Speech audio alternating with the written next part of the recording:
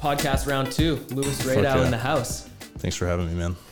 This is the pleasure is all mine, Lou. And I'll just kind of throw a little bit of context around for anyone who's unaware of who you are. We grew up together, went to a small public school system, so we knew each other in high school and became better friends after high school. When you got into the world of art and creativity, I saw you, becoming and pursuing the craft of blowing glass. And I was like, man, like if he can do that, if that's what he's passionate about, like maybe I can pick up a camera, maybe I can be creative myself. And that was a huge part of me stepping off the main path towards being in business and the kind of the cutout path that was laid before me. And so that's kind of the context I want to just throw down, as always, dude. Appreciate you coming on. Dude, it's funny to me whenever you say that. I mean, I don't know, whatever it is, imposter syndrome or whatever, but I always, I hear you say that, like, oh, I inspired you so much. And then like, it's definitely like a two-way street. Like I see you as one of those people that's like, I don't know, even if I was just the impetus, like you've taken it to a different level in terms of like following your own thing. Sure. Yeah.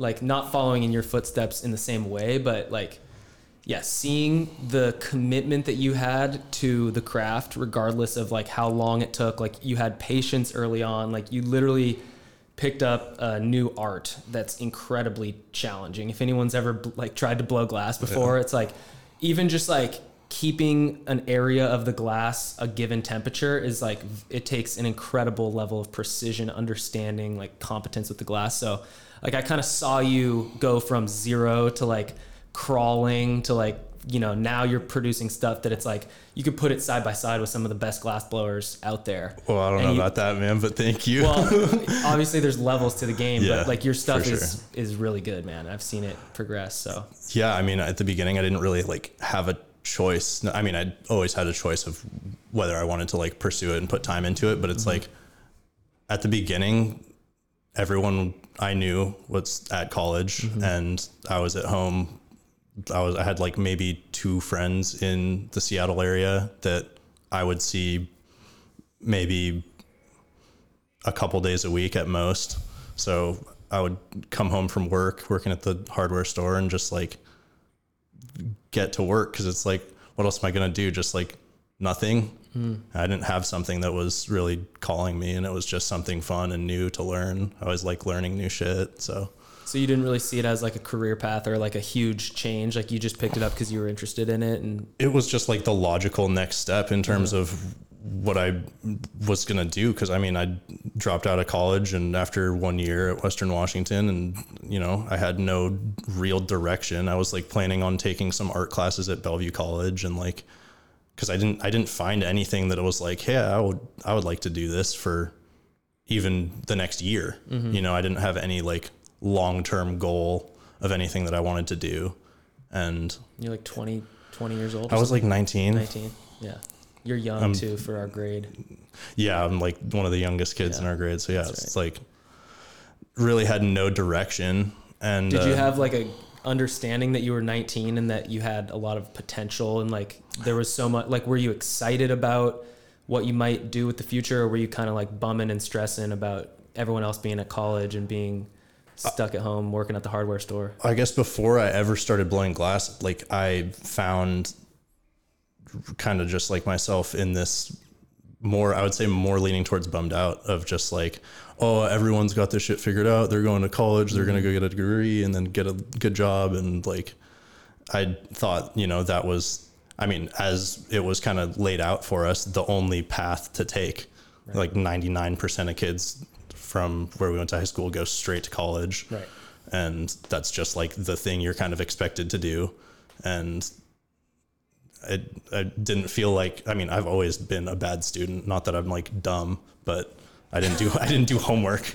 So like, yeah, school was and I skipped so much class, dude. Yeah, I skipped a lot of class. I was there with you, dude. So I would like now looking back, like my brother and my dad will like make jokes to me about how much like school I missed and shit. Just like, but it's funny to me, like how it can go from something that you like, when it's something you don't really want to do or you don't believe in, and you don't have that drive to, you know, get up and do it every day, versus when it's something you do want to do, it's like, it makes it a lot easier for you to actually just invest yourself in doing it, because you can, even if you don't have the skills or whatever, you can have that vision of, here's where I want to be and here's what I want to be able to make. And you can, the only way to do it is just consistently practice. Like, you have to suck a lot at anything. That's the first step at being really good at anything, is sucking at it.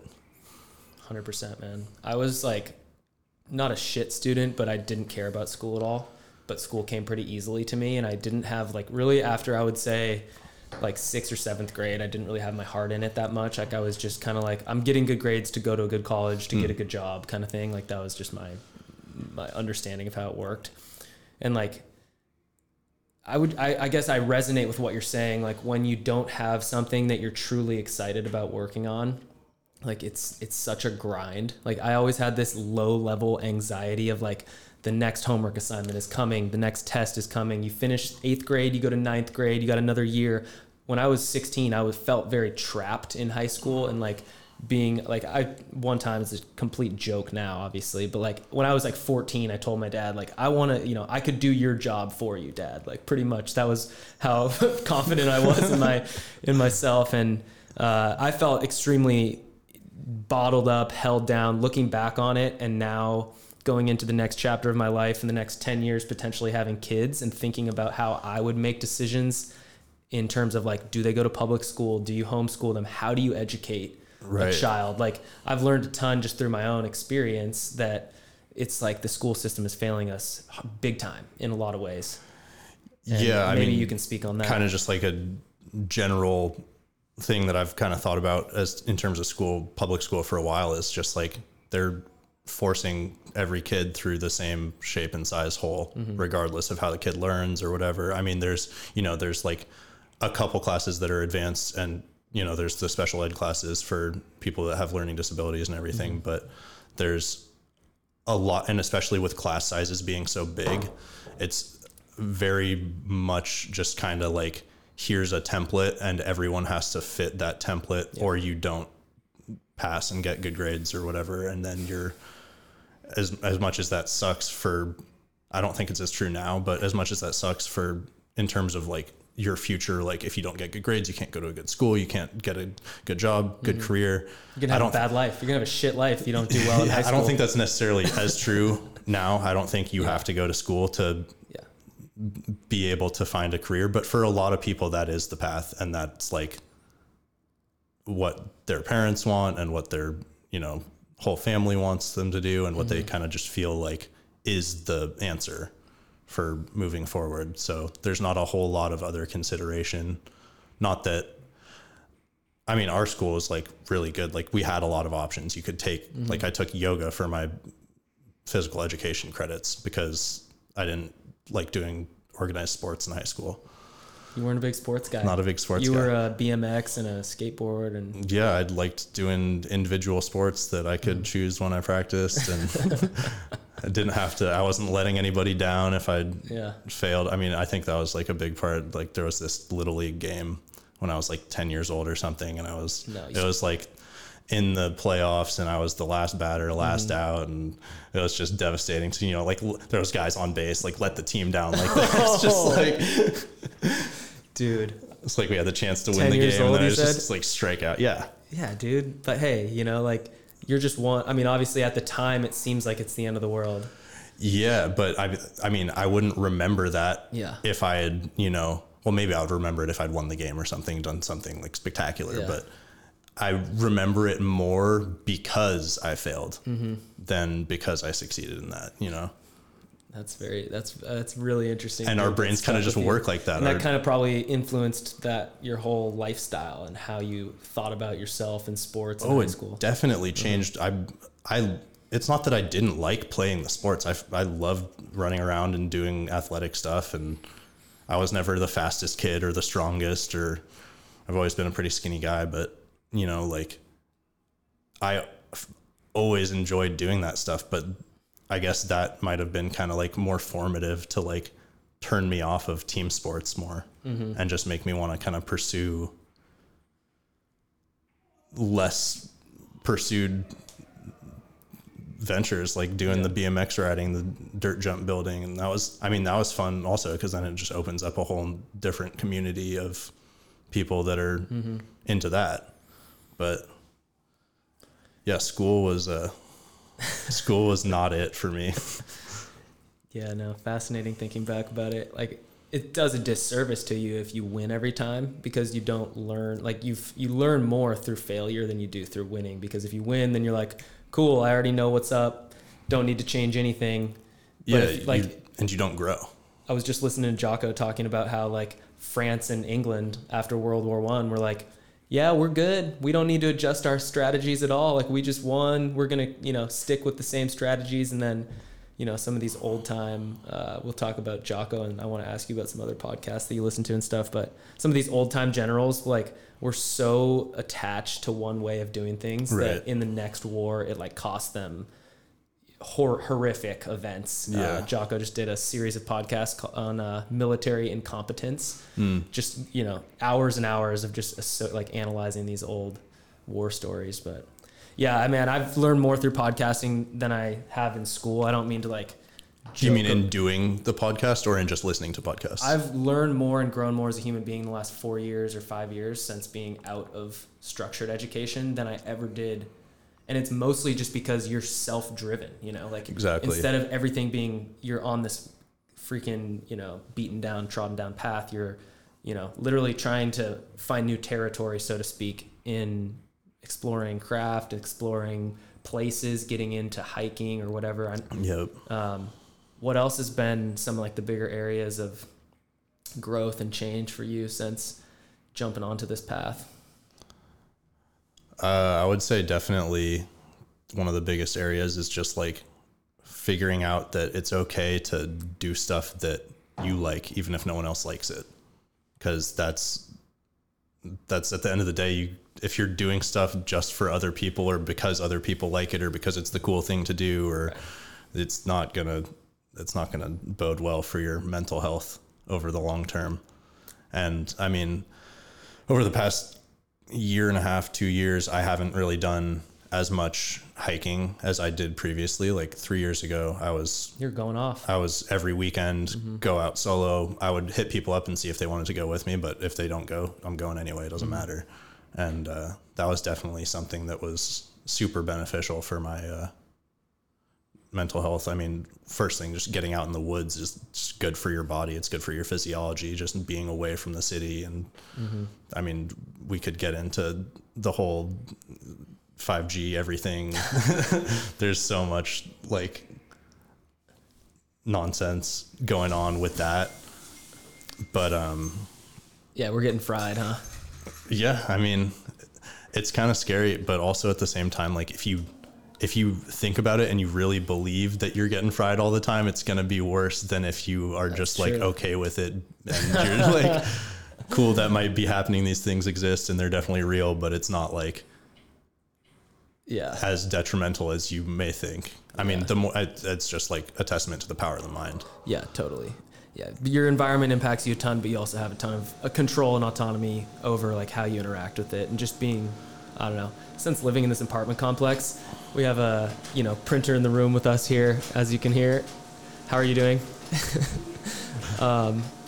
You have to be pretty aware because like there's so many other people's energies, and there's quite literally like hundreds of Wi-Fi units in your building, like you're getting so many different frequencies blasting through you. Like if you don't take intentional time to get out to the mountains, like I don't know what happens to you, but I'm certainly not going to like it's bad. You just feel it on like a deep level that you're just surrounded by all this city energy all the time. And I don't know. And I mean, dude, like since you did that podcast with Dean Hall, I've started following him on social, and he's always out there every Thursday, once a week. He spends a whole day in the woods. It's like that is, and he's a 2-time cancer survivor. Like he, if nothing else, is a testament to really just the power of nature and slowing down and doing more primal things that like our physiology is meant to do.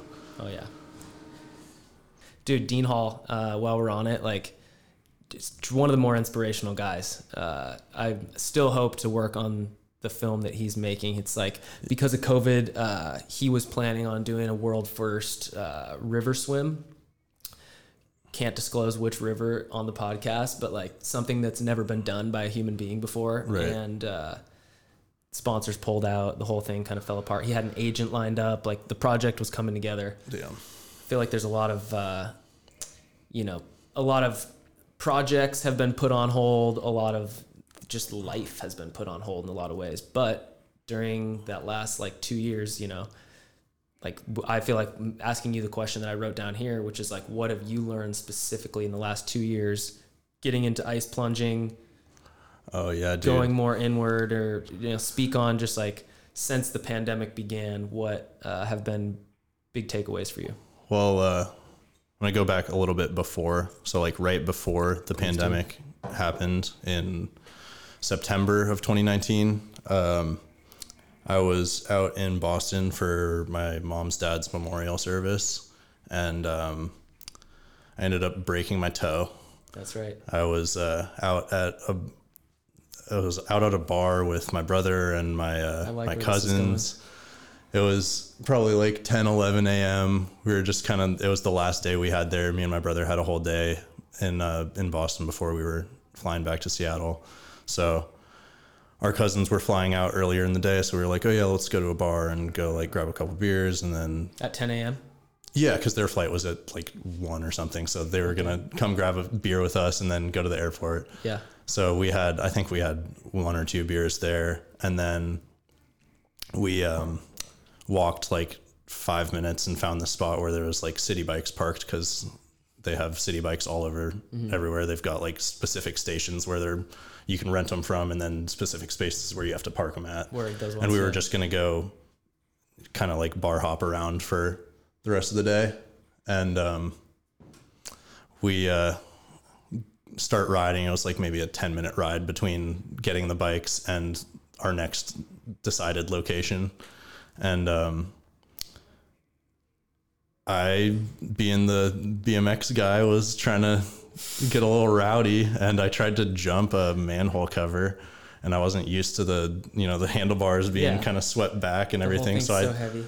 Yeah, and like the wheelbase is longer than on a BMX, so I lost my balance, and I kind of like jumped off the pedals. So I wasn't gonna if I didn't come off the pedals, I was gonna slam. And there was like a car behind us in the road and everything, like concrete. Yeah, I mean, I wasn't like drunk by any means, but I was getting a little loose, and like you were definitely thought that I had more control and abilities on that bike than I did, obviously. So I ended up just kind of like stomping really hard on the ground to stop myself from falling, and just the impact of just stepping on the ground that hard fractured my big toe. Wow. So I, took my shoe off. I was like, wow, that really fucking hurt. And I like took my sock off and like looked at it. I was like, it doesn't look that fucked up. Put my sock and shoe back on. Then we like keep riding. And then like, we're almost at the other bar. And then like, it's 10 minutes later, and it still kind of just hurts the same as when I stepped on it. I was like, told my brother, hey, I think I broke my toe. Wow. And, I was like, we can still go to this bar. It's all good. And he's like, dude, if you like need to stop, like we can just stop and just like go back to the hotel. And I was like, oh, we can go to the bar. And then like a minute later, I was like, yeah, we should just like park the bikes and call an Uber. It started getting swollen. It just like the pain didn't subside at all. And I was like, I've broken bones before. So I was like, yeah, this is definitely broken. Yeah. I just like knew it was. So that set you back pretty big time, or how did that impact? That was definitely a setback. That was maybe a month after we had done our last podcast, and we were talking about how I had just, gotten my eating habits down. I was starting to run. I was starting to like work out. I was starting to gain weight and like get way more healthy. And I was definitely kind of bummed out, but I was like not super bummed out. It's just your toe. I'll be fine. I'll just, just work out upper body and just, get some gains. Gains, baby. And then ended up going to the urgent care, got the x-ray, whole thing. They put me in a walking boot, gave me some crutches. And then I went back to the hotel and just kind of iced it the rest of the day. And was embarrassed. I actually didn't like want to tell people how I broke it at first because I was kind of embarrassed that I was like, I haven't heard the story in full before. So I was pretty embarrassed that I just broke it doing something so stupid, like so easy. Like, yeah, I mean, it is stupid. What it is. Yeah, I mean, getting injured is always not how, it's always so fast and it's always not how you would expect it's going to happen. Right. So, next day, wake up, go to the airport, get on the plane. I was pretty uncomfortable because just like had my bags and crutches and, you know, my foot in a boot, and it was like the day after I broke it. So I was pretty sore and swollen. I was limping or hobbling around. Nothing too crazy. I mean, I was in a pretty good headspace about it. I was like, honestly, kind of stoked that it was going to force me to, you know, take a break from running, take a break from biking, and just kind of focus more on like working out upper body and figuring out how to, you know, get around that. And, cause that was recently after you'd showed me Jocko's video Good. Oh, let's go, dude. Just that whole idea of when something bad happens, good, there's going to be some good that comes from it. And just, I mean, it's kind of like, you know, people say find the silver lining. There's all these sorts of things that are the same sort of concept, but just finding some good that's going to come from it. So I was like, well, broke my toe. It'll be good that I can, you know, do a bunch of push-ups, do some shoulder presses, do some stuff. And then land in Seattle, getting off the plane. My brother was in the aisle across from me. I had a big, like 40-liter backpack that was like my bag. That was like all I brought. And my brother goes, hey, you want to switch backpacks? He had a tiny little backpack with like his laptop in it or something. And he's like, want to switch bags because you got your crutches. It'll just be like easier to like carry through the airport and shit. I was like, yeah, sure, take my bag. So he gets up and I think he was like maybe a couple rows ahead of me. And he gets off the plane, he hands me his backpack. And then it was my turn to get up. And I put on the backpack. And I mean, I remember it being, the straps were like definitely like tightened, like it was small on me.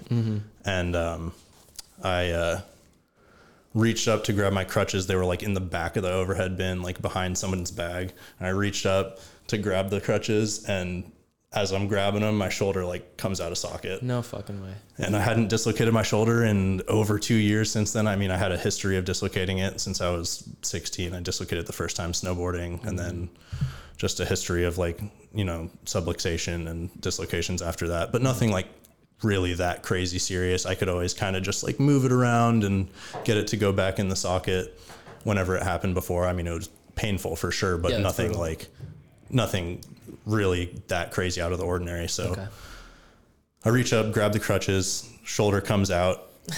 Dude, this is a fucked up story. I've got the broken toe. I've got the backpack on. I mean, immediately just in shock. I was so just taken by surprise because, I mean, my shoulder felt pretty strong. It had been like a while since it had happened. I thought for sure I was like good. I was solid. And so I go in the aisle or the row across from where I was sitting, and I just kind of say like, people were kind of like looking at me like, what happened? I was like, my shoulder's out of socket, just came out, and I was like trying to move it around and put it back in, and it wouldn't go back in on its own. Oh my God, dude. And it was probably out for maybe 20 or 30 seconds. And then I just got fed up, and I got pissed. Like I was like angry that it happened. So I like reached around with my left hand, and I literally just pulled my shoulder into socket, which is not what you're supposed to do. Aren't you supposed to like twist the arm out like this? I'm not a doctor. So, I mean, there's definitely ways that are probably safer than what I did, but I was like, every time I've dislocated my shoulder, it always feels way better as soon as it's back in socket. Yeah. So I was like, whatever I got to do, just get this shit back in. So I, took the backpack off, ripped my shoulder back into socket. With like an audience too. Yeah. People were like freaked out on the plane behind me, and the flight attendants were like, oh my God, are you okay? Do you need help? And I was like, just a sec. And I just, get the shoulder back in, grab the bag, grab the crutches. I didn't even fucking use the crutches because I was just pissed. I was like, these things just cost me whatever. I didn't even know at that point. And you were thinking about the finances too?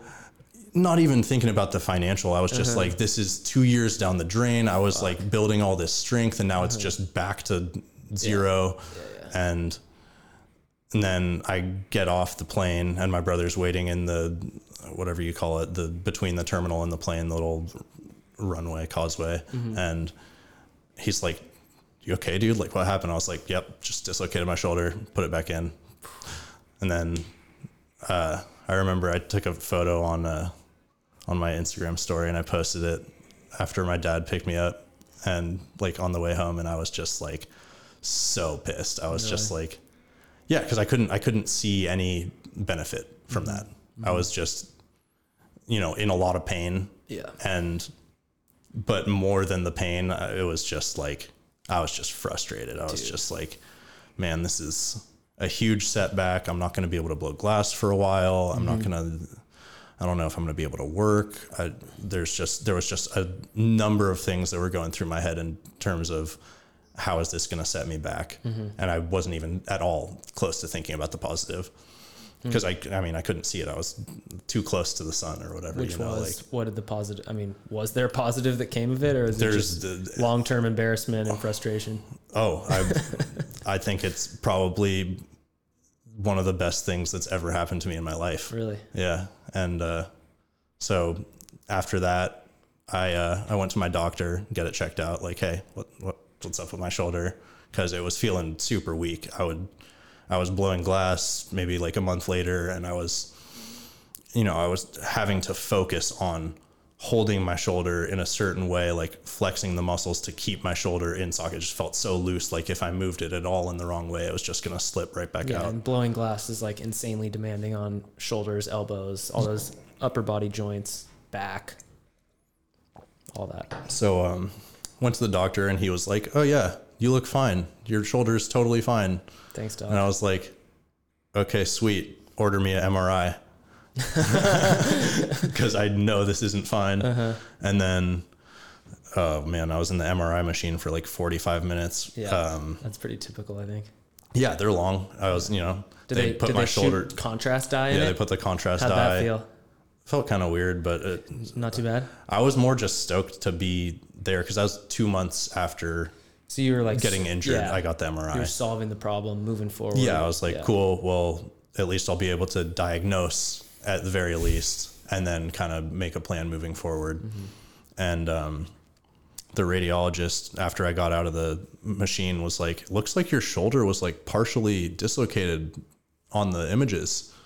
And I was like, because they put me in a weird position in the machine. You can't move. You got to hold completely still. And it felt like my shoulder was partially dislocating when I was in the machine. But I didn't want to move, because I didn't want to have to like come out and then go back in and redo the whole thing. You ain't moving an inch in there. So turns out, get the results like a week later, turns out I had 2 torn ligaments, tore my labrum, tore my coracohumeral ligament, which is one that connects your like shoulder blade underneath your collarbone to the top of your humerus. Okay. So I learned a lot. If nothing else, I learned a lot about shoulder anatomy and how complex it is. Delicate, huh? Yeah, a lot of stuff going on with the rotator cuff. And so you ended up getting it healed up then, essentially? So then I went and saw a surgeon and decided, hey, I think my best course of action is to get this surgery. So I ended up getting surgery on my shoulder on the 21st of November. So almost 2 years ago to the day. And then I was in a sling for 12 weeks. Jeez, dude. Or no, I was in a sling for 6 weeks, and then no activity for the next, like I couldn't like lift anything or do anything for the next 6 weeks. Wow. And then I started PT. I think after like 13 or 14 weeks out from surgery. So it was like, I knew I was going to take a hit. I wasn't going to be able to work. I wasn't going to be able to do anything. And the first month after I got the surgery, because it's a pretty serious, like invasive, traumatic surgery. They slice you open, or they use? Yeah. They did. They did the arthroscope. Oh, they did. I got a good incision on the front and then one on the back too. And I think the whole surgery lasted like 3 or 4 hours. Yeah. So it was definitely not good. Not simple, and like a lot of recovery time. I mean, they really didn't want me moving at all for at least 6 weeks. Wow. So the first month after I got surgery, I was bumming. I got kind of depressed and like was spending a lot of time just like hanging out, watching movies, and had no real drive to do anything. Mm-hmm. And then as soon as I got the sling off, I was driving around. I drive manual, so I was driving around and shifting with my left hand, and like definitely not the safest, but as soon as I could, have my own sort of mobility back, I was driving with the sling on, like steering and shifting and steering with my knee. And I got to give you a huge shout for having Jason Stauffer on the pod, the really? Morosco Forge. Yeah, Morosco. I listened to your guys' pod on, all the benefits of the cold water, and it's not like it was the first time I'd heard the idea. I knew who Wim Hof was, and I knew who, like all these guys I'd seen a lot of videos of people jumping in the cold water. I remember you were jumping in the lake and the previous year, and you were getting in there for 30 seconds or a minute or something. And 30 seconds is generous. You were jumping in, jumping out. But you were still getting in the cold water. Getting in there in the getting winter. Uncomfortable in the winter. Yeah. And I tried it with you a couple times, and it was exhilarating, but it wasn't something that like really spoke to me. Uh-huh. And then I just listened to that podcast, and he was very good. Definitely go back and listen to that one if you're interested in hearing more of like the physical and physiological benefits of doing cold water exposure.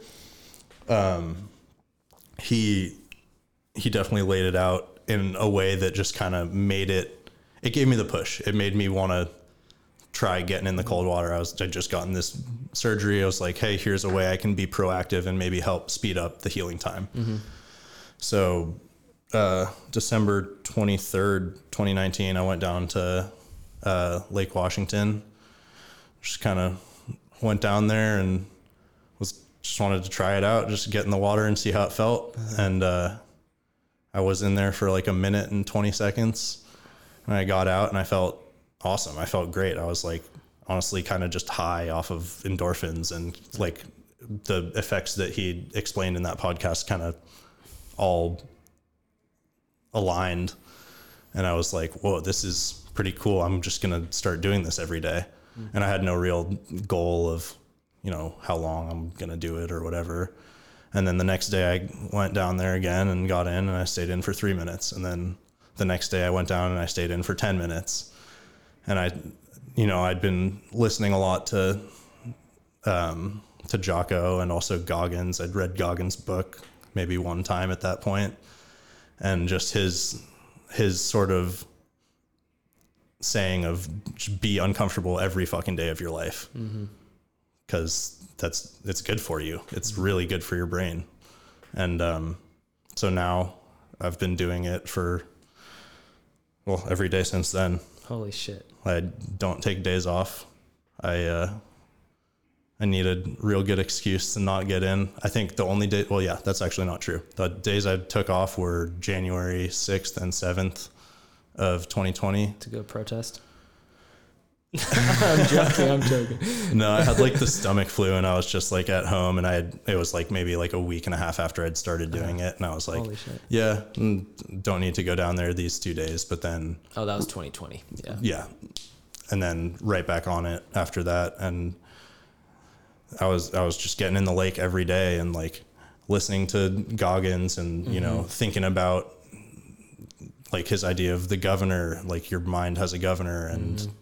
It's most like, people quit at 40%. Exactly. The 40% rule. Like your brain is telling you, hey, get out of here. What the fuck are you doing?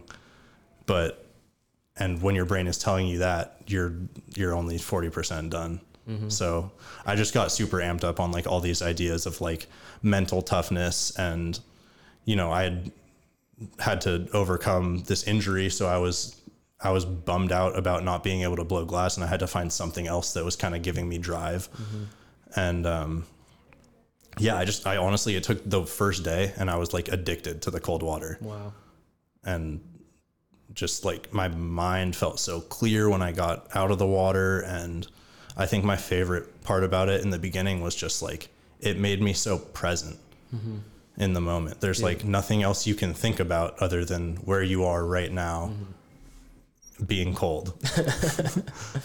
Yeah, and feel it makes your body feel like a certain type of way where it's like not a sensation that it's not even the same as if you do a cold shower. It's just being fully immersed in a cold body of water it's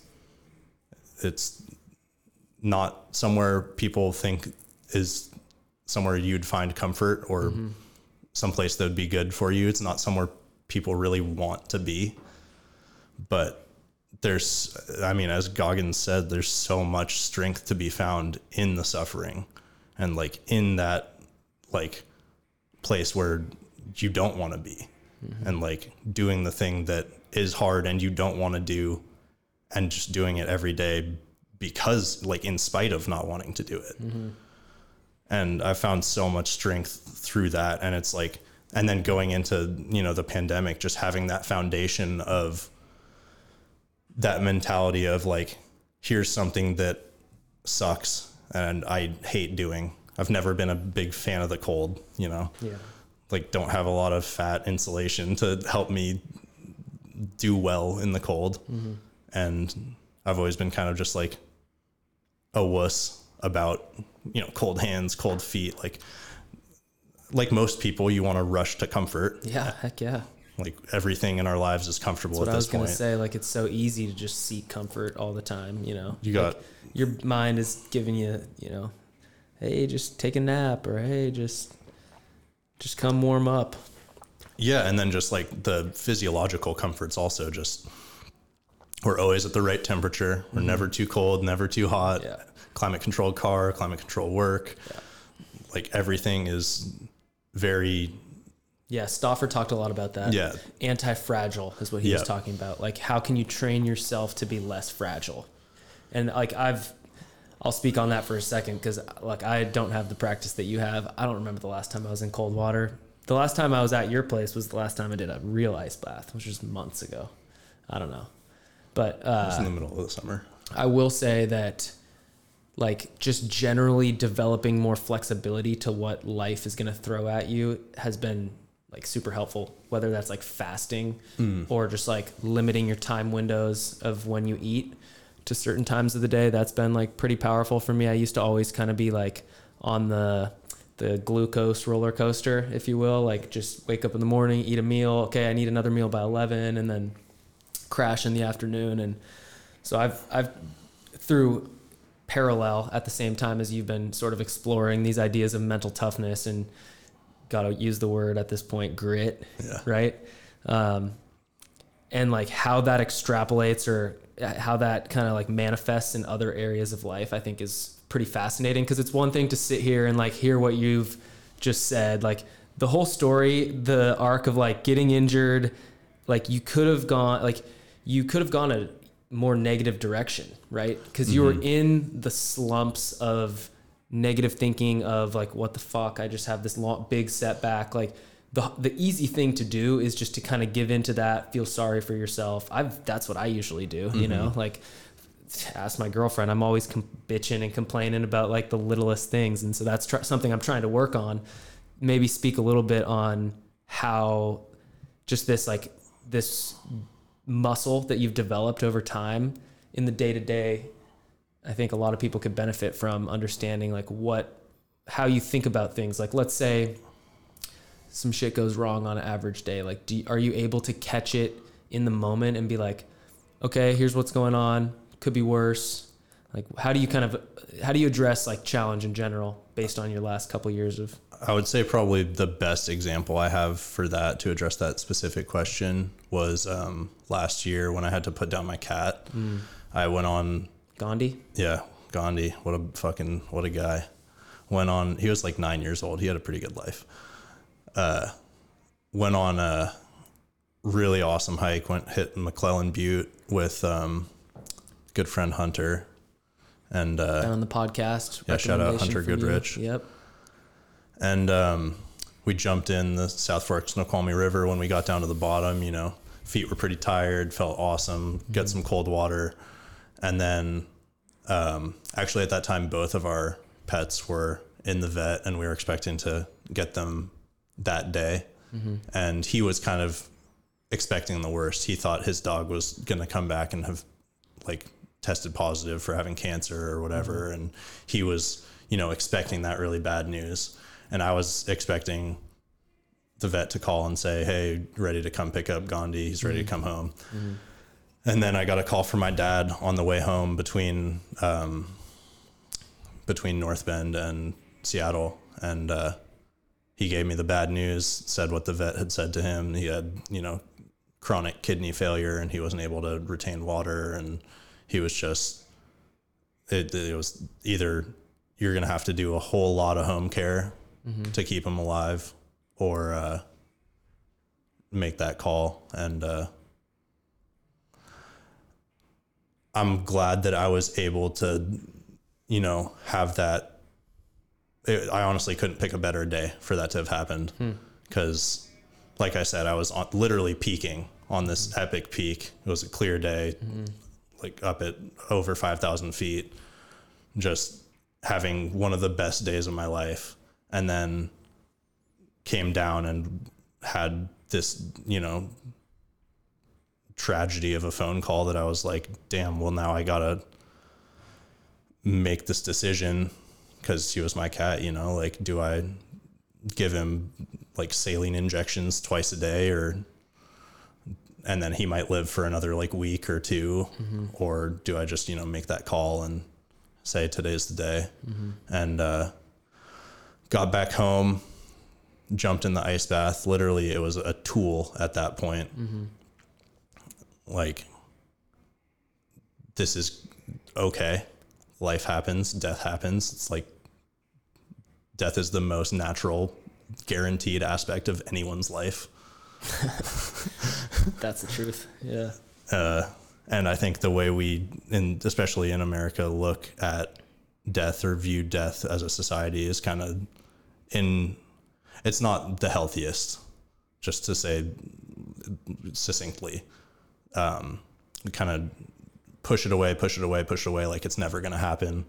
And then when it does happen, it's this huge weight that we can't deal with, because it's like you're doing all of that work of trying to figure it all out at once, rather than accepting that it's going to happen and knowing that at some point you're going to have to deal with that, and it's going to be hard, and you're going to have to kind of make it up, because there's no real, you know, there's no real template for how to deal with that. And everyone grieves differently, obviously, but yeah, so we went down to the vet and hung out with him for, I mean, luckily Hunter was there with me. He definitely helped me through that experience, and he was extremely supportive. And it was the opposite of what we'd thought was going to happen, but because we thought his dog was going to be fucked up, my cat was going to be fine. So, I mean, I was ready to, you know, play that role for him. Right. And luckily everything was fine with his dog. But dog's still kicking? Yeah. Nice. Summer, what a good girl. Is it like a lab? Yeah, black lab. Black lab, okay. For some reason I thought it was so, but at that point I'd been training cold water exposure daily for 9 months.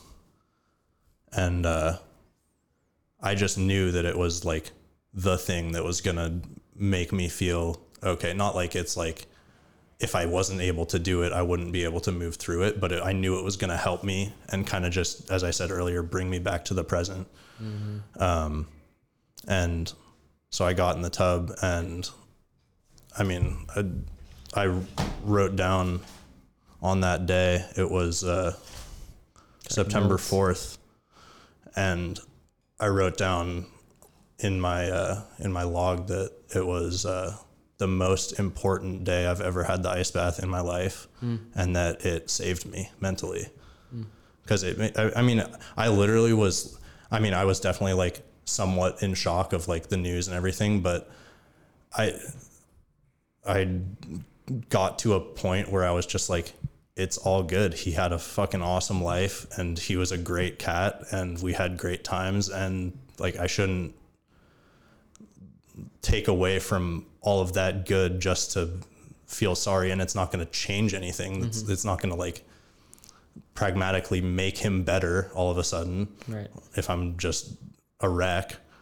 And, I just got to this place where I was like, you know, just taking that idea from Jocko's video, good, and just like, there's going to be some good that comes from this. Or even if, I mean, I couldn't see it then, but like, since now I don't have any pets, my life has gotten so simplified. Like, I don't have to like be like, oh, I got to go home and feed the cat, or it's a lot easier. I mean, definitely like I miss him and like I loved him, but it was, there's always going to be, even if you can't see it in that moment, there's always going to be some benefit from every situation. I like that, that saying that Dean has, swimming in miracles. Everything is a miracle. Every single thing that happens in your life is a miracle. The guy cuts you off in traffic, miracle. Like, just trying to have that positive perspective. Cause that's really the only thing you can control. There's all sorts of stuff you can try and control, but most things that are outside of your body, at least, are completely outside your control. And the only thing you can really control is your attitude towards any given situation. And, easier said than done, my guy. Yeah. I mean, that's another thing Jocko says is like his idea of mind control. Detach. Like, most people, when they think about like mind control, they think about controlling someone else's mind. And Jocko says, when I think about mind control, I think about controlling your own mind. Like, that is true mind control, because you're going to be, there's inevitably, like, you can't get life throughout life without suffering. Yeah. It's just impossible. Like, you're going to suffer. Yeah. And you wouldn't want to. I mean, people are so comfortable now that they literally will just make up problems to have something to be a problem, because people need problems to solve, or else your life is literally boring. You don't have if you don't have any conflict, how do you move past that and grow and resolve conflict or anything? It's like literally the arc of any story. There's the hero, there's a conflict, you got to resolve the conflict, and then you grow and become something new, or transform, or it's like almost every single story is conflict and resolution. Right. So, yeah, kind of just to backtrack on the cold water stuff. So getting in the lake every day, I did that from the end of December until I think like April that year, 2020. And, Lake, right? Lake Washington, every day. I was posting posting stories on my Instagram every day, showing the clouds, showing the weather, everything, rain, shine, snow, whatever. When the water's when it's windy and the water's wavy, it's a little colder, you know? Yeah. When the water's moving on your skin, it definitely plays a factor. And you know, back then I would get in the lake, and then I would go on the beach, get dressed, go to the car, and then as quickly as I could, I would go to the JCC, to the sauna, and jump in the sauna. I wasn't like directly to comfort, but as quickly as I could, I was getting warm, because I was full body shivers. Like, sometimes had to use two hands to turn the key in the car, because I couldn't, like, my fingers weren't working properly. And I was just rushing to be comfortable, and then I would be like, I'd get out of the sauna and I'd feel amazing, because I was all warm and it just felt so good. I'd had the mental win of, cool, I did the cold water, didn't want to do it, did it anyway. There'd be days I was going down there, and I'd be thinking about, oh man, I could just skip today, you know, like, and then, you know, that little inner voice comes out, and it's like, oh man, you're being like a little pussy right now, you're wimping out. and just fighting that, urge to be like, oh, it's okay, I can just do it tomorrow. Or like, I've found that the mental anguish of the anxiety of knowing that I didn't do it is worse than the like short physical duration of like being uncomfortable. Right. Like the mental discomfort for me at least outweighs the physical discomfort. And I know that's, probably not like the healthiest way to think about it, because like there's obviously going to be days in my life where, I can't do cold water exposure or, but at least for me right now, it's a big enough priority where like I'll sacrifice other things in my life to be able to do, like I'll go buy some bags of ice and, like a laundry basket or something and hold it in the shower. So it's like dripping ice water on me. Wow. Or I haven't had to do that, but I'm willing to go to lengths to ensure that I get the daily cold water. I'm on like a 500 or 600 day streak now of doing it every day. Wow. And, there has yet to be a good enough excuse to not do the daily. It's like, it takes me 20 minutes to do all in all. And so talk about your practice now, because now you don't go to the sauna. Yeah. So initially when I was getting in the lake, then I stopped doing that in April because the lake was warming back up. Right. And it becomes like pleasurable. It's not even, it wasn't even getting me cold. I was spending 20 minutes in the water to going for a swim. Yeah. I was going for a swim. It was enjoyable. It wasn't like that kind of gritty experience that I was experiencing in the middle of the winter. So I, didn't really do that much research. Should have done more research, but I, figured out, here's the cheapest kind of option. So I went and got like animal feed trough from Tractor Supply Co. in Kent. Let's go. And took apart this old like styrofoam couch and like used that as some insulation around the tub. And then I bought like a little home like under cabinet ice maker and just filled that with water, and I was like freezing big Tupperwares in the freezer every day and dumping blocks of ice in there and taking a little bit of water out so it didn't overflow. Yeah. And that was a good option. I'd started training like a breath hold every day. I remember when I was getting in the lake the first month, you kind of chirped me and you were like, "Hey dude, you gonna put your head in the water?" Right. And like, I was, for the most part at the beginning, we were just going in there. Yeah, just up to the neck. Or like up the shoulders, mid chest. And, I was always trying to get my shoulder under the water because I was like, oh, this is going to help me, that's right. Heal the shoulder faster just to reduce the inflammation, everything. And I was just, at first I was in it for the physiological benefits. Like, oh, hey, this is going to help my shoulder recover quickly. I'll be back on the torch sooner, all this stuff. But then I had no idea I was just going to get so mentally hooked. Wow. But yeah, so that tub, I was keeping that at about 39 to like 37 to 39, 40 degrees. Had some ice cubes floating on the top. And I was doing that, consistently every day. And I had seen this video on Steve Weatherford's Instagram. He used to be the punter for the New York Giants. Throwback. The year they won the Super Bowl, actually.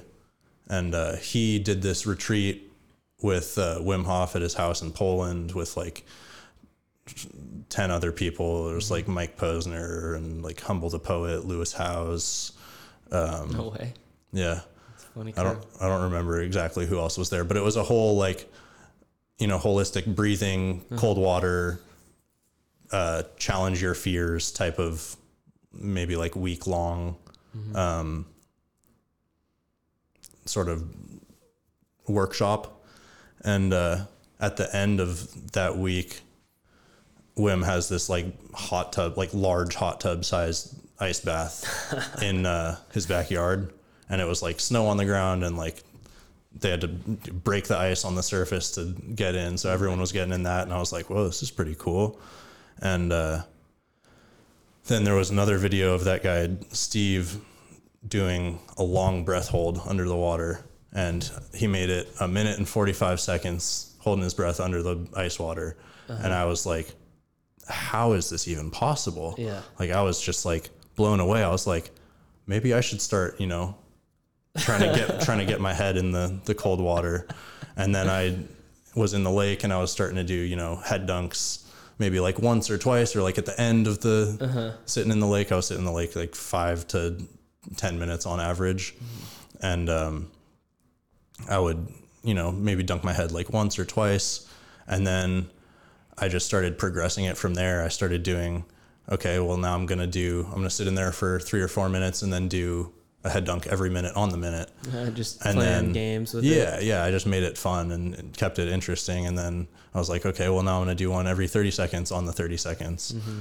And just started moving that kind of line, which is funny because when you chirped me and was like, hey, you should put your head in the water, I was like, no, dude, I'll get way too cold. Yeah, I won't be able to. I have so much hair, man. Yeah, like I have long hair. Yeah. Maybe if I cut my hair short and like don't have a beard, so it like holds all the water, maybe I'll do it then. Yeah. And so then fast forward, I bought the tub, and then I saw that video and I was like, man, I should start trying to hold my breath under the water, because like if I'm getting the rest of my body cold, just get my head cold too, because you lose a lot of heat through your head. Yeah, you got to keep that brain warm. You're always going to have fresh blood going to your head. So I was like, well, that'll be cool to kind of train that aspect of it too. So started doing the head dunk in the tub every day, and I was doing 15 seconds, 20 seconds, maybe 30, 35 seconds. And I was like, well, this is pretty cool. Cause I saw like a little bit of progression there. And, so I just kept doing that. And, then now I've got this general, just the thing I do every time I get in the tub. I get in the tub and I take 20 deep breaths, and it's like similar to the Wim Hof breathing, but instead of just like releasing the air and letting it out, I'm kind of like pushing the air out. So you're dumping more CO2. Okay. So you're over oxygenating your blood, getting yourself a little bit high on oxygen. Sometimes your body will start kind of like tingling, vibrating in your fingers. Just in 20 breaths, huh? And, so I'll do 20 breaths. It takes about a minute, and then big deep breath in and go under for, as long as I can. So then last year I was getting that, like May, June, I was getting like up to like a minute 15, and I was getting pretty stoked. I was like, wow, this is definitely like moving in a direction where if I keep doing it, I can tell it's going to keep getting longer. And, the cold water every day, it keeps getting easier because, well, not easier. It's always hard to do. That's what I was going to at some point ask you. It's always hard to do, but it's less hard when your body, I would say it's harder mentally.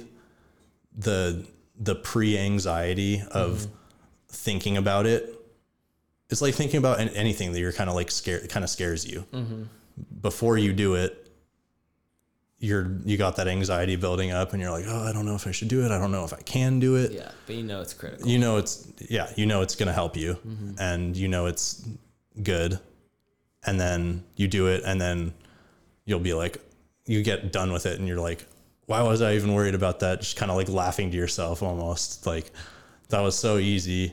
Not just saying with the ice water, but like I remember that when I was doing BMX, like I'd be scared to hit the jump, and then you hit the jump one time and you're like, oh, that was really fun. And then it's like, it completely changes how you think about it. And then you're not scared of it at all. And you just have fun doing it. Yeah. So, the thing with the ice bath is every day you have that kind of battle of, this is something I don't really want to do. Yeah. Could I wimp out today? Could I skip today? Don't have a good enough excuse. Like weakness, laziness, those aspects of your brain, like just don't give them a vote. So That's when you got me thinking about two things. When you start lifting weights, when you go to the gym for the first time, like it's so brutal, you know, like every exercise is just tough. And then you get to a point, like a couple weeks of working out, where it's like you crave going to the gym. So is it the same way with water? Like in the sense that the water like doesn't get any warmer. Like you're actually trying to keep the water. Now you have like an actual tub that goes down to like almost freezing, like 33 degrees or something. So the water's, I mean, it gets easier, but like, is it the same as working out in that sense? Like where working out just is fun. Like there's zero, like you look forward to your workout once you are in the routine of it. But with like the cold water, I feel like there's something different where it's like, no matter how much of a routine, no matter how good you are and what the practice is, like I hear Wim Hof saying like, yeah, he's just smiling and happy about getting in the cold water. And I just imagine like him waking up in the morning, rolling out of bed, being warm. And like, is he like, there's not like a moment there where he's like, maybe not today or something like that. Like I can't speak for him, but for sure there's days where I get up and I look at the cold water and I'm like, I'll do it after work. And then I'll go to work, and at work I'll be thinking about it all day. Like, oh, I should have just got it over with, got it done. Dude, I do the same thing too with riding my bike to work. Cause it's like, now it's early November, it's getting kind of cold, and I'll wake up in the morning and I know I have like a pretty busy work day. And so my recreation time is pretty limited. So I love the bike commute, even on rainy, cold Washington days. And the thing that I don't dislike about myself is when I spend too much time like just ruminating in it. Oh, should I do it? Like, which clothes should I put on? Should I put on my biking shoes? Should I not? It's like, when I catch myself doing that, I just say, you're riding the bike. It's going to be cold. Put on the gear. It's going to be fine. And every single time without fail, I get to the office. So glad that I got there. Saved a couple bucks on gas, not to mention. That's always a nice little treat. And then you don't have to worry about parking the car, parking in when you get back home. Such a good mind state for work. Yeah, like just blood pumping. Like, you know how your extremities are kind of cold if you wake up in the morning, get in the car, go to the office or whatever. Your job's a little more physical than mine because you're actually blowing glass. I'm sitting at a desk for the most part, like either standing or sitting on a computer. So like, if you don't consciously get your blood moving, like you're just gonna like just basically sit there. Your hands are cold, your body's cold. And I don't think that's like really that healthy. I think it's pretty critical to get a solid exercise in at least once a day. Definitely. Yeah. The whole like indecision that you're talking about, that shit'll just kill you. Yeah. Cause it doesn't, that's one thing that for sure will not help you at all. The only thing it's really going to do is waste time. And then you're going to wish that you could get the time back or have used it in a better way. Or, I mean, you sit thinking, looking, should I wear the bike shoes? Should I drive? And then by that time you could have already been halfway to work. You could have literally just had like a great idea, potentially get squashed because you were just like thinking about something that's 100% irrelevant. Yeah. Same thing. It's like, I literally could be at the office right now, or I could have like Goggins talks about how sometimes like when he really doesn't want to run, he'll just like pull his shoes out and just like look at them for like 30 minutes and just sit there and kind of like look at his shoes. Like you got to do what you got to do. But that's when you're like fighting that voice that's telling you it's okay to be a little bitch today. Like you can drive the car and you won't really worry about it. But then like, at least for me with the cold water, like that's something I'll think about at night. Like it'll keep me up. Like I won't be able to go to sleep because I'll know I didn't have a good excuse today and I still didn't do it. And there's no good reason why I didn't, other than that I wanted to be comfortable for this short duration of time. So last October when I had the feed trough tub, I was thinking about it and was like, okay, well, these days are getting colder again. You know, I'm going to have to be doing this. If I want to keep doing this daily, I'm going to be doing it, you know, in the winter. It's going to be way colder than it is in October. Like, how am I thinking about, how am I thinking about this? Because at that point I was getting in the tub, I would get out, get in a towel, go inside and warm up. Maybe, shower? You know, yeah, a lot of times I would, you know, be 2 minutes out of the tub and go straight to a shower. Like basically like as quickly as I could to get back to an equilibrium state. And I was thinking about that, and I was like, okay, well, now when I was getting in the lake, it would take me, 10 minutes on the beach to even get back to my car. Yeah. And then maybe another 5-10 minutes before I was going to the sauna. So there was that sort of like natural warm up period after getting out of the water where I had no choice, but I was shivering hard. Right. And a lot of times when you get out of the cold water, you'll kind of feel warm, especially on like a warm day. I mean, sometimes even on a cold day, you'll feel warm when you get out. Mm-hmm. And then like 5 minutes later, it hits you. Your core temp is just plummeting, and you're, I mean, depending on how long you stay in the water, you'll. So there's no risks at all to cold water plunging, right? I mean, yeah. I just always hear people whenever like these things get brought up on social media. You could die. You'll get hypothermia. Yeah. It's going to make you sick. Like know your boundaries, like don't go from 0 to 100. Like, exactly. Yeah. Just listen to your body, and like you're not going to get hypothermia in 10 minutes in ice water. Yeah. I mean, or could you? It really just depends on what your body is. And also, your mind controls everything. Your mind plays a huge, part in that. So like something Goggins says, the mind has the tactical advantage over you at all times. And thinking back to that symphony podcast you did like a month ago, it's all in your head was the topic. Mm-hmm. And I was thinking a lot about that because I mean, that also relates to, the 40% rule. It's all in your head. When your mind is telling you you're done, mm-hmm. that's in your head, and you can either give into that and kind of just crumble to your mind's will. And it's not a bad thing that your mind tells you that. It's a natural survival thing. Right. That like, it's good. It protects you from pain and suffering. Mm-hmm. So there's a reason why you get in the cold water and the first thing you think is, get me out of here. Mm-hmm. Why am I here? Mm-hmm. But it's like being able to answer those hard questions in that moment of being in that sucky spot, mm-hmm. is where you find more than what you think was possible. Yeah. So that idea of, we're done is really all in your head.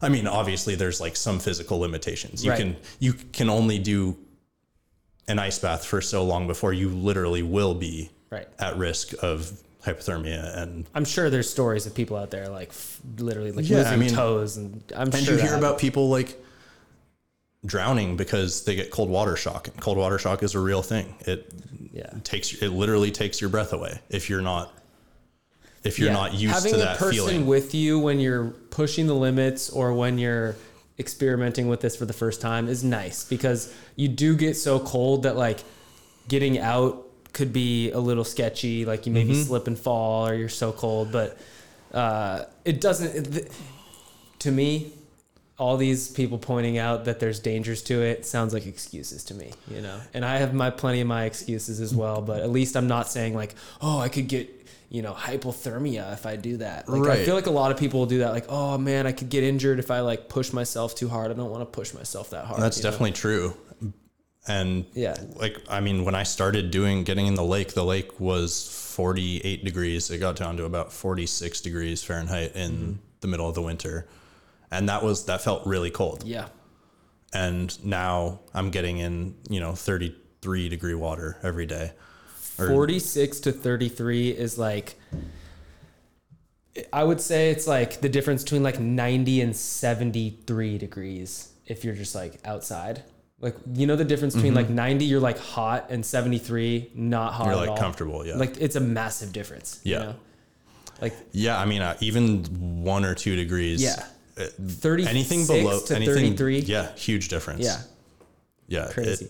2 things I just can't let slip before we move on past talking about just ice bathing, which I think is, dude, like hearing you describe this whole story and like how, like actually getting a chance to like dive deep into how it's impacted your life, it makes a ton of sense. Like I'm I don't even get in the ice water. I'm so fired up about ice water right now. I gotta get back in there. Jason Stoffer said something that like really shifted my entire approach to cold water, which was enter like a king, exit like a king. Mm-hmm. So previously, whereas I would be jumping in, okay, and then like you're in this like kind of excited state, you get in, oh, cold, and then you get out, run up and get your towel on. Yeah. Jason was like, no, you get in like a king, exit like a king. So you slowly enter the water, ease into it, surrender. This is the second thing I wanted to mention. Like when I get in the cold water, I'm just thinking breathe and surrender. Let that cold just hit you as hard as it wants to, you know, instead of like trying to like ignore it or like, basically like you have to give in to the cold when it's like in the 30s. Yeah. And then you can't fight it. And like explain what your experience has been with this. But like every time I've gotten in the cold water, I've gotten to a point where it's like a tipping point. Like it's so cold. Your hands are hurting so bad.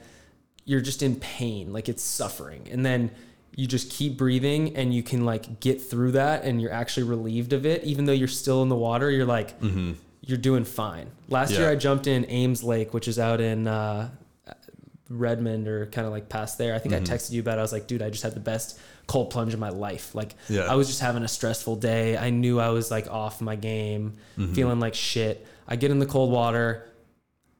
I literally didn't want to leave. I was in this beautiful, pristine lake looking at the trees and I just felt so at home. And I was like, I guess like what I would say is you don't need to do it every day to just try it. Like one time, like I hear your story and it's like, dude, more power to you, of course. But like, I can also speak to my experience, which is like barely getting in the ice water. Like I was doing it consistently when we were in Mexico because we had a neighbor that would do the ice plunges. But for the most part, I've been pretty inconsistent. Like when I lived in Mercer Island, I would get in there in the winter time, but I don't have like a consistent practice. And yet I've still benefited immensely from it. Like just knowing that, you know, if it's a little cold, that's okay. Like if I'm walking to my car and it's like a longer walk than I anticipated, or like I forgot my jacket and it's like October and I still want to like go for a walk or something, like it's no big deal. I'm just a little colder. I just spent, and it's like I'm not like seeking to get warm and I'm not letting that experience take me away from all the positive things of like being outside and enjoying time, doing whatever. I was just in California for 5 days. We were up in the mountains at 10,000 feet camping and it was 18 degrees one night. Windy. Like insanely windy. And, I don't know. I felt like there's some of the people in the group did better than others, and it wasn't necessarily because of the gear. Let's just say that. Yeah. The gear's a factor. I'm a big gear guy. If anyone knows me, I like my gear. But there's also something of just like, okay, my feet are cold, my hands are cold. This is where we're at, you know, instead of like trying to fight against it. I feel like there's just a lot of value there and just kind of like accepting that life isn't all like it's better when things are difficult and hard, and then when they're easy, it's like this is the greatest thing ever because we can just chill. Like I can't really enjoy sitting on the couch and just watching a film or hanging out with my girlfriend unless I've like not accomplished, but I've like expended the energy that's wired into me to like get shit done, you know? Right. You feel like sense? You feel almost like guilty that you haven't done enough or. But I don't like feeling guilty too. So like I'm at a point in my life where maybe you can speak to this. Like I used to always have this like existential angst about like, I'm going to put that off. And like I have these ideas, but they're just remaining ideas. Like they're not coming into like execution mode. Yeah. And now I feel so much more fulfillment about my life because yes, there's such a long way to go. Haven't achieved to the point where I'm like satisfied with what I've done. Right. Like I still think I'm at like level 1, but at least I feel like when I hit the bed at night, most days I'm like, okay, that was a good day. Like I texted my brother last night. I was like, dude, I just put in a day. Like I texted him after midnight, like woke up at 6 a.m. and I was up past midnight, like pretty much being productive the whole day. I'm not trying to like brag or something, but like that is harder and it does suck sometimes. Like pushing through in the afternoon, like I just want to take a nap today. Instead, I laid down, I meditated for 10 minutes, and I got right up and got into a call and got back after it. Went to yoga today. Like all those things that I feel like at 22, 23 years old, I probably would have like been just kind of ruminating and been like beating myself up over not getting any shit done. Cause that's kind of what school trained me to do, at least, was like, just get the stuff done that's told to you, but not move the ball on the stuff that's like actually important in the long run. Like this podcast, perfect example. We don't have to do this. Right. This is a big commitment of our time and energy. Like we could just enjoy smoking a joint together and hanging out outside. Like, yeah, I mean, we could have this conversation not recorded at all. Yeah. And to be honest with you, while you bring that up, like I've realized this year, I enjoy unrecorded conversations more than recorded ones, because I can just say whatever the fuck I want and just be like as wild as I could possibly be. Yeah. No, the people I'm talking to, I know they're not going to judge me. There's like zero of that. And so I'm trying to like bring the fun of like that type of conversation into the podcast. And I think that's where the most interesting stuff is. So like the fact that you're opening up about like striking out in the bottom of the last inning in the 10th, like, dude, that's real shit, you know, like that's where it's at. And like not being afraid to just talk about those difficult things. But I mean, those are like I mean, everyone says, you know, everyone's got childhood trauma. No one has a perfect childhood. Everyone has the shit that they have that happened to them that kind of defines how they act or who they are, or why they are the way they are. And, you know, recently over the past couple of years, I've started analyzing a lot more of that stuff in depth and kind of thinking about a lot more of that stuff. And, not for any reason other than just to kind of figure out why I am the way that I am, because really knowing yourself will help you in pretty much every aspect of your life, knowing what you like and what you don't.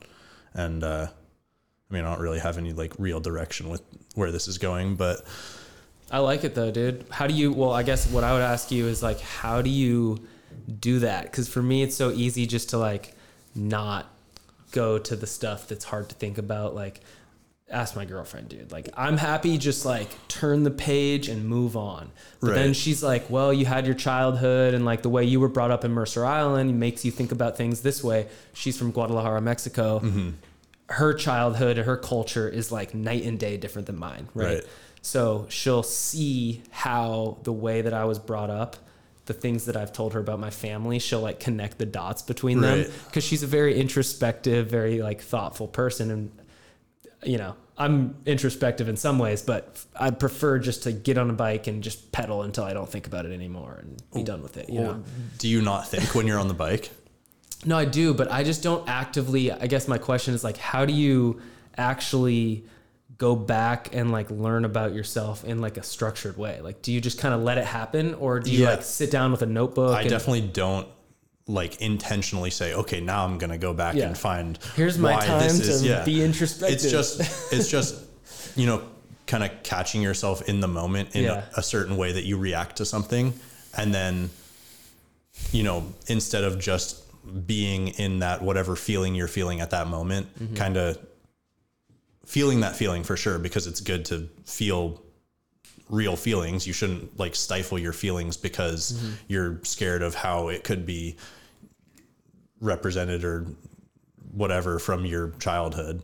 But then kind of just going back and thinking about, okay, why did I get so mad when that happened? Or, you know, why did I act this way when a certain thing happened? And then kind of just trying to trace that back to, I mean, and it's definitely not always traceable. You can't, I mean, that's why there's professionals that do therapy and, you know, that's their whole job, is to kind of open up those layers and figure out why. There's like techniques, I'm sure. Yeah, for sure. And I mean, a lot of it has to do with just spending the time sitting in those feelings of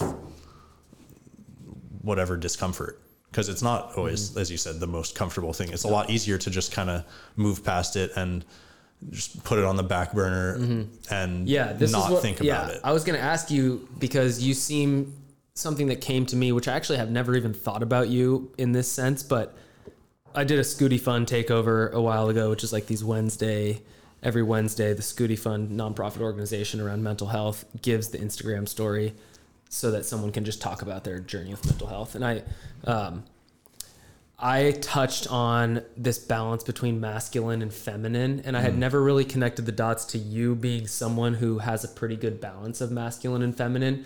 Like you talk about, you know, the emotional connection you had to your cat, the way that you're talking now about being like sitting with feelings and like that type of stuff. Like that's not traditionally in our culture known as masculine, but maybe if you could comment on just how you think about like embracing, were you always in touch with the feminine side of your emotions and things like that? Is that something you've learned through the ice? Is that something you've learned in life later on, or yeah, that's a good question. I've definitely always been pretty kind of more in touch with my emotions than I would say most males. Yeah, we're not too in touch with our emotions usually. Yeah. Like, just for example, when I watch movies and stuff, like I get very emotionally invested. Even if I don't like the movie, it's really hard for me to detach that I'm like empathizing with the characters in the movie, like to the point where, you know, little things that, you know, might not be that sad or whatever, like I'll well up and start crying at movies and like very easily. And, I've always kind of been like that. That's why I don't like watching horror movies, because I make it too real in my mind. It's even if I know it's fake, I make it. So you don't like watching like fucked up internet videos? Well, it depends the lane of fucked up. Not that I do that now, but when I was younger, we'd love that. Like that'sfuck.com. Remember that website? I don't think I've ever been on there. Anyways. But yeah, not that I'm not like super turned off to like violent things or kind of like disgusting things. Like it's not that I think it's also very different if it's just like a video clip versus like a whole story put together. But yeah, I've definitely always been kind of pretty in touch with the, I would say, more feminine side of feelings and emotions. I've never really been scared to say what I'm feeling when I'm feeling, or like feel like I need to push down the emotion, because actually that's not true. I used to kind of bottle up anger a lot in high school. I had a pretty strained relationship with my mom, and I was switching houses back and forth every week or 2 weeks between my dad's and my mom's house. And every time I was at my mom's house, I just would kind of close up, and clench, and just make it through. And because I didn't want to, you know, have those conversations of, you know, whatever fights or arguments, or it was easier for me to just kind of close up and not address it, because it was just a week or just 2 weeks and I could get through it, and then whatever, talk to my friends or vent or not. And then I would just kind of deal with it, and it would just build up and build up and build up, and just kind of started definitely taking a toll on my mental health. But I mean, I haven't really even been that cognizant of my mental health since I started doing the cold water. I used to think, you know, I don't have any anxiety. It's crazy that people can even get anxious like that. And then, I mean, a lot of it for sure over the past year and a half with the pandemic and everything, that exacerbated so many mental health issues that people had. It just kind of brought everything to the surface and made everyone have to deal with it. But, I definitely I have anxiety, and I've realized that now through the cold water. Like I would be getting to a breaking point at work where I was, you know, unhappy with my boss and unhappy with how I was being treated and how I felt undervalued or something, and then I would come back and get in the lake or get in the ice bath, and I would get out and I would literally just be laughing to myself about how silly that whole thought process was, because it's like, hey, dude, you're alive and you're here right now and you're breathing, and just being like brought back into my body and out of my head, and just seeing how quickly your mental state can change like that, of being like all stressed out and tense and your shoulders are all high up by your ears and you're pissed off and all you want to do is kind of just like relax and maybe drink a beer, smoke some weed, and you just kind of want to like get away from all of the stress. But then what I found, you know, through the ice water is just going towards the stress, going towards the thing you don't want to do that you know is going to suck and you know is going to make you uncomfortable. Especially, I mean, it's almost instant when you get in the cold water. You're there. You're not thinking about all the little bullshit throughout the day or whatever.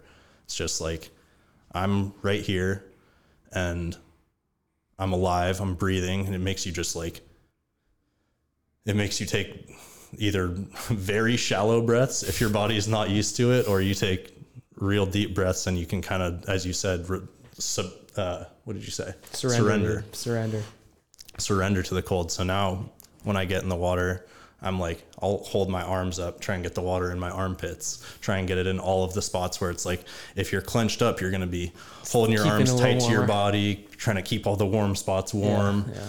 And some people like don't put their hands under. Yeah, I mean, to each their own. Yeah. Like you said, you can't just jump into it 100% from zero. But it's just to each their own, totally. But it's just one of those things where it's like, you can do it. So what's the only thing holding you back is your mind. Yeah, you have to open your mind to the possibility that you can do this. Yeah, like if it was actually going to cause like safety issues, then that's a different story. But it's not. Like, so that's the other thing too, is like, you can plan on doing 2 minutes in there. You get in, you don't, and your body is telling you, and you can't fight that mental, whatever, fight or flight telling you to get out. You can get out. Yeah. It's okay. Like, and then you could also get back in if you wanted to. Yeah. It's not like just removing the judgment from any of it. Exactly. Like having that kind of judgment on yourself of, this is what it needs to be, and this is my idea of it. And if it's not like that, then I can't do it. And what's the point of even trying? Because there's people out there that are, I mean, it's the whole idea of like when you start something and then you see somebody who's a professional at what you're trying to start. Pretty intimidating. A lot of people have the, oh, well, why am I even trying to do this when they're already this good? I'll never be that good. Right. But the only way you're going to even know is if you try a lot. Yeah. That's so key, dude. So easy these days with social media. If you're interested in something, chances are you're going to start consuming or in that area before you start creating in that area. So it's like, you see the photography industry, talk about, you know, there's a lot of photographers out there. Yeah. I mean, everyone's a photographer now with their phone. Yeah, you could argue. Yes. If you take photographs on your phone, you are a quote photographer. Right. But there's a big difference. In terms of calling yourself a professional photographer, I mean, still a lot out there. I just think that shouldn't, like, what I'm trying to get at is like, how do you align your actions and your life decisions with like your true nature in a way? And like trying to strip away, man, I just saw this awesome. I'm going to link it in the podcast show notes if you've listened this far. Watch this Aubrey Marcus poem that's read by, do you know who Aubrey Marcus is? Yeah, I love Aubrey. Ice bath guy as well. Yeah. Talking about like how we're just conditioned to be separated from our souls, value things that don't fill us up, make decisions about our health based on the need for, external validation or fear out of fear, stuff like that. And like, it just like, it scares me so much to look back at my own life and say that I've been a victim of all that, like programming and conditioning, and not to say that all of it's bad, but like, I just want to get to a point where I'm acting in true alignment with like what I'm supposed to be doing, you know? And so that's why doing something like for the sake of doing it is, you know, there's nothing better, man. So like, like I guess speak on a little bit on how, like, I mean, did you deal with like the comparison of like looking at yourself and then looking at other glass blowers and being like, well, this is fucked up because if I want to be professional, I have to get to this level. That seems pretty far-fetched. Definitely. And I mean, there's always going to be some sort of aspect of that, of seeing stuff that other people make that's, you know, levels above what you're making or what you're able to make. But then also at the same time, there's so many people out there. You think about the percentage of people that consume art or like smoke weed and want to buy a pipe, or, you know, they want to buy a pendant, or they like jewelry, or, you know, there's a lot more people out there that consume the art than make it. So looking at just the other creators, you're seeing such a small percentage of people. And if you just try and emulate one thing, or, you know, copy someone's work, or, you know, don't really put that much original thought into your own stuff, then you're going to just kind of be going after the same group of people that's consuming that person's work. Sure. Whereas if you just make whatever you like making and enjoy it, that's always going to give you the best ideas in terms of, you know, you're going to make something and then it's going to make you think of something else, and then just give you this whole new offshoot, different idea of what you want to do. And then there's going to be inevitably people that align with that vision that start wanting to say, hey, you got stuff available, or, and obviously it takes time. You have to develop the skill to match the vision. So now I'm almost 7 years into blowing glass now. It's crazy to think about that I've been doing it for that long, but yeah, I mean, now I'm able to kind of make stuff a lot closer to what I envision it as. So that definitely helps in terms of not really feeling like, sorry, I kind of forgot the question. No, just like the creative gap is what you're talking about. Like I was asking you, like, did it psych you out seeing people early on? And Yeah. Like, it sounds like you were, what I take away is like, you were just excited about creating in the first place. And so regardless of like the fact that the art that you were making, like those early pipes, those early little bubblers, like you look at that now, it's like a laughing stock. It's like not a laughing stock in this, that's part of your path. And so it's like even more awesome to see that stuff now, knowing like who you are. But if you just saw like the little shooters that you would make, like, it's funny to look back on and be like, tiny little this was as good as I could do. And this is like, this was, well, the fact that you could even make a pipe, I mean, how cool is that? Yeah. You know, like as a stoner in, you know, high school, it's like, we always like valued our glass so much. It's like such sentimental, like you have this connection with this piece of like art essentially. And like, for the most part, people are buying some random pipe because it's $10 at the smoke shop. That's kind of, thank you for reminding me. That's kind of where I was going with that, is like, even if there's that person making the thing that's so much far and above what you're making in your eyes, there's always going to be that person who what you're making is like the coolest thing in the world, and they have that extreme sentimental value. So now that I've gotten so much of my work out Same there, with videos too. People will be like, wow, your video's so good. But you know, deep down, that shit is weak. You know, like I know that all the videos I've ever made in my life are like pretty amateur at best, you know, and I've been a video editor for 4 years, but that doesn't mean like I still am happy with the decision to make those videos, even though they're not like, I'm not like proud of them in terms of like, this is my life's work in one video or something like that. Right. I mean, at the same time, you now being 4 years into it, you have a completely different perspective on what that whole industry is of like being a video editor and everything. So you have this completely kind of jaded perspective to it. Yeah. That most people don't have. Most people don't understand what all goes into it. Yeah. And they see one of your videos and it's hard to distinguish from any other video they see in a similar topic. Yeah. Isn't that funny? So like when I see your pieces and I'm like, dude, this is as good as it gets. You're like, well, it's really good. Like you see your growth, but then you see the little imperfections, the little I mean, that's wonkiness. what any creator sees more imperfections in their own work than anything else. You know, you're always going to see all of the flaws because you know exactly what went into it. You know exactly the process and everything. So you know, everything you had to go back and fix, even if you fixed it to the point where you can't tell, you still know that was a thing that you had to do. So you're always going to have that sort of self-judge that's harsher than most people's judge.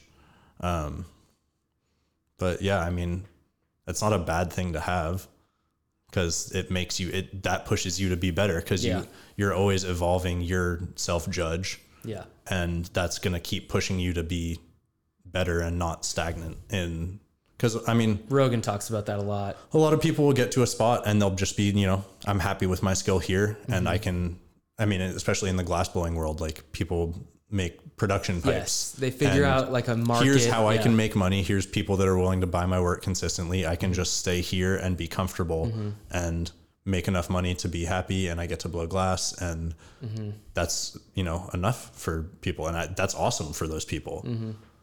I mean, for me, some people are happy just shooting weddings. Some people are happy just making corporate videos, you know. Some people are happy just doing real estate videos, to be honest with you, as soul draining as that activity is. No, literally no judgment on those people, but that's not me. That sounds like not you either. Like, yeah, I mean, for me, like, I'm lucky to have a day job that I can also at the same time progress my skills, working at Quave Club Banger, making quartz bangers and charmers and all sorts of Charmers, the new quartz. one. Yeah, Charmers, the new hot nail. Really? Yeah. They're popular? They're pretty popular, yeah. I mean, it's a good competitor. So Quave Club Banger is like known as the best quartz nail like on the market. Like it's the Sony of the camera industry. It's the Apple of the PC of the MacBook, you know, the Apple of the MacBook. The Apple of the computer industry. Yeah. That's, I mean, even funnier. It's the Apple of the MacBook. Like it's the MacBook. Yeah, it's the MacBook. It's like the thing. Like you didn't even call it a laptop. It's like just known as a MacBook. Yeah, the iPod. Yeah, there's no such thing as an MP3 player. Exactly. Yeah. So I mean, it's a pretty niche market in terms of there's not that many people doing it now. I mean, now there's a lot more competitors on the market, but yeah, we've been around for a while now. I've been working there for 6 years, and it's just good to have that as a day job. So, you know, I don't have to worry about making money blowing glass. And that really has afforded me the luxury of being able to make what I want and what I can kind of just pursue whatever artistic direction I want to go, because I don't have to worry about this is going to get me paid or whatever. And that definitely, if blowing glass is your only avenue for revenue, it can kind of pigeonhole you into something that you know you can make money at, and then you have to keep making money at just doing that because that's the thing. And it makes it harder I mean, not harder, but more stressful to expand your skills. When you correlate your craft and passion with stress and work, like you start to muddy the waters a little bit. For certain people, it's like on one hand, it's kind of a double-edged sword dichotomy here. But on one hand, if you're going to work fucking 90,000 hours in your life, might as well have it be something that you enjoy. On the other hand, if it's something you enjoy, you don't want it to feel like work, right? So more now than ever, I've come to this place where if someone wants to be a hobbyist or an amateur, that's like all the more power to them, you know, like, but if you want to like be full time, like it's super hard to do that. Like if you want to like really create a path as a glass blower, it's pretty hard to do that if you're like sitting in a desk job 40 hours a week and trying to squeeze it in on the weekends and at night. So what I always say is like, at least for me, what I've learned from the people that I've like looked to that have like began to move in a direction towards their future goals and passions, momentum, right? This is like a lesson we talk about on Symphony all the time, but it's like build momentum. And then once you have momentum, it's easier to like, I mean, how'd you even get the job at QCB in the first place? Like you can't do that from sitting on the couch to like getting hired as a glassblower. Right. Yeah. I mean, that was a function of me having already spent a year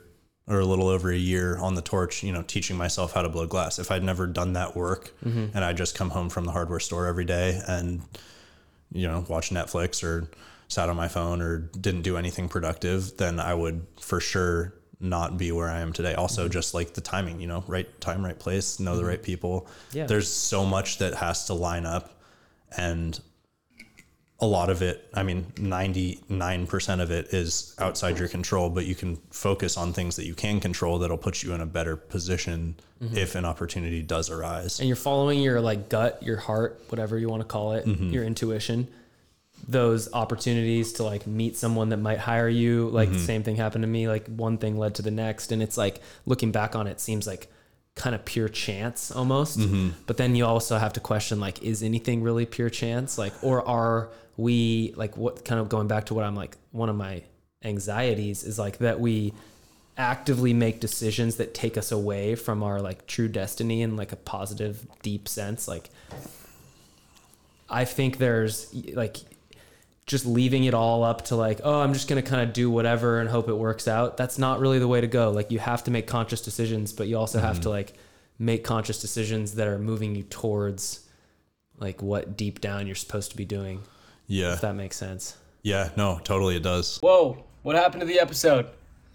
All right, that's it. We took a little break, ended up smoking a joint and recording for another hour. But that hour is not going on the podcast, I'll tell you right now, for a number of reasons. But we got into it about our perspectives on COVID, which, we just were a little stoned, so we didn't really articulate ourselves probably as clearly as we'd like to. But it's all good. I think we're going to do a whole episode, maybe an hour, just on that, or maybe potentially on the Symphony podcast. We'll figure it out. Nonetheless, it was such a treat to have Lewis on the podcast. His stories, his time, I just really enjoyed the time that we spent hanging out in our little conference room apartment complex downstairs. And Lewis is definitely someone that I look up to, appreciate, and admire. And I can't wait to see where his path continues to go. All right, make sure you give him a follow. He's always doing free giveaways. So if you want to potentially buy or win some free glass, maybe a necklace, a pendant, maybe a pipe, who knows, hit him up. Lou Glass. There it is. Peace.